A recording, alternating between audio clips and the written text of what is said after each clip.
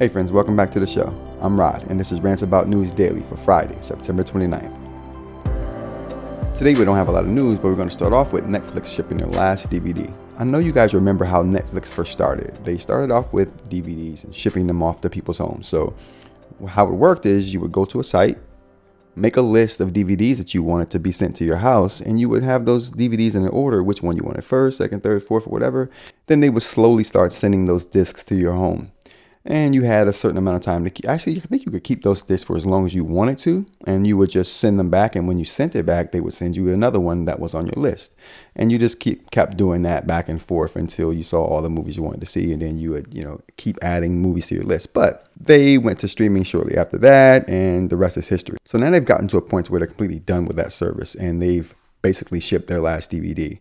If you have a DVD right now from Netflix, basically you can keep that DVD. They've gone on to say that any amount of DVDs that you have right now, you can go ahead and keep, and they'll be donating the other DVDs and recycling the ones that they don't donate.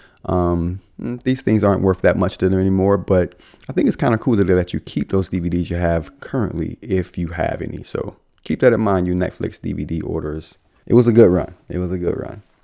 A Michigan judge allows Ethan Crumbley. If you don't know who Ethan Crumbley is, it's the 15-year-old who shot up Oxford High School, I think in 2021.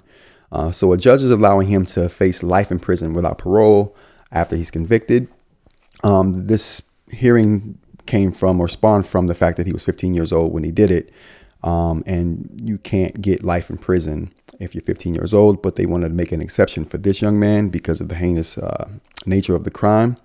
So he was charged with first-degree murder, and I think they're just waiting on the sentencing. And I think this hearing that they just had was just the last thing they had to do before the actual sentencing. So he probably will be getting life in prison without parole. His parents were also charged in their role in the crime because they supplied this young man with weapons at 15 when he already was displaying having mental problems. It just didn't make sense. Super irresponsible on their part. And the judge wanted to make sure that they understood that they had a role to play in that. So they're facing manslaughter charges, I think, in the whole thing. So the government shutdown is imminent. I'm so over these government shutdowns. It seems like every 6 months we have a government shutdown pending.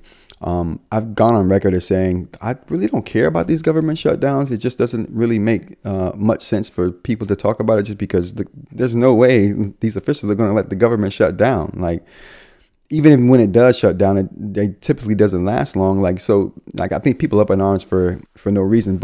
And I think these politicians do it for posturing. They're just trying to put themselves in a good position. They hold power over a certain group of politicians, hold power over another group of politicians. And they use the impending shutdown as a way to kind of leverage their authority or leverage their power to try to get what they want out of the situation, because they think the other side doesn't want the shutdown. And then the other side is like, well, hey, we don't care if it shuts down. I'm not giving you anything. Shut it down. And then both sides eventually come together and settle on something.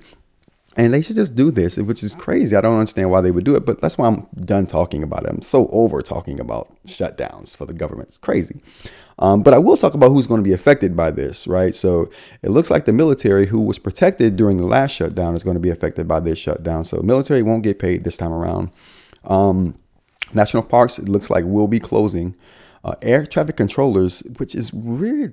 Very weird to me that they are including air traffic controllers in this not paying situation, because it's well documented that the world is low on air traffic controllers. Well, at least in the US, the US has very little air traffic controllers who are competent enough to handle the job. It's crazy. And even the ones that are in training won't get paid for training. So training will stop. The ones who are on payroll will stop coming to work. I don't understand how they're going to have air traffic without air traffic controllers. But anyway, air traffic controllers won't be getting paid.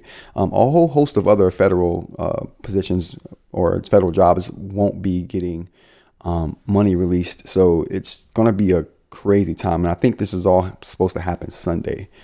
So we'll see. A few more days. We got time. Federal workers can collect unemployment, though, if this does kind of happen, if they get furloughed for any reason. But the kicker is, if you apply for unemployment as a federal worker, you will have to pay that money back once the furlough has been lifted. So hold on to that money or whatever. Just know you're going to have to pay that back if you do. All right, so next up, we got the Biden impeachment hearing. It's weird to me that we're even having a hearing for this, and I'm not partial to any side, Republican or Democrat, but it's weird to me that they would have an impeachment with no evidence. They were questioned about the evidence they were bringing forth in this impeachment, and the officials in charge of gathering the evidence was like, we don't have any evidence, but the evidence is forthcoming when the hearing starts.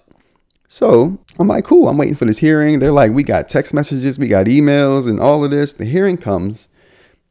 They produce no evidence. I'm like, why are you guys even there? Why are you having this hearing with no evidence with a looming government shutdown? Like, what? Why are we wasting time on this? But this is where we're at. Next up, I'd like to send a RIP to Dianne Feinstein. She died at 90 years old today, reported by the Rolling Stones. She was the California senator who faced a lot of health issues over the last few months. She did a lot of good in the world, and she will definitely be missed. All right, you guys, that's my show for today. I hope you got something out of it, and I will see you guys. Yeah, it's the weekend, so I'll see you guys next week. Until then, take care.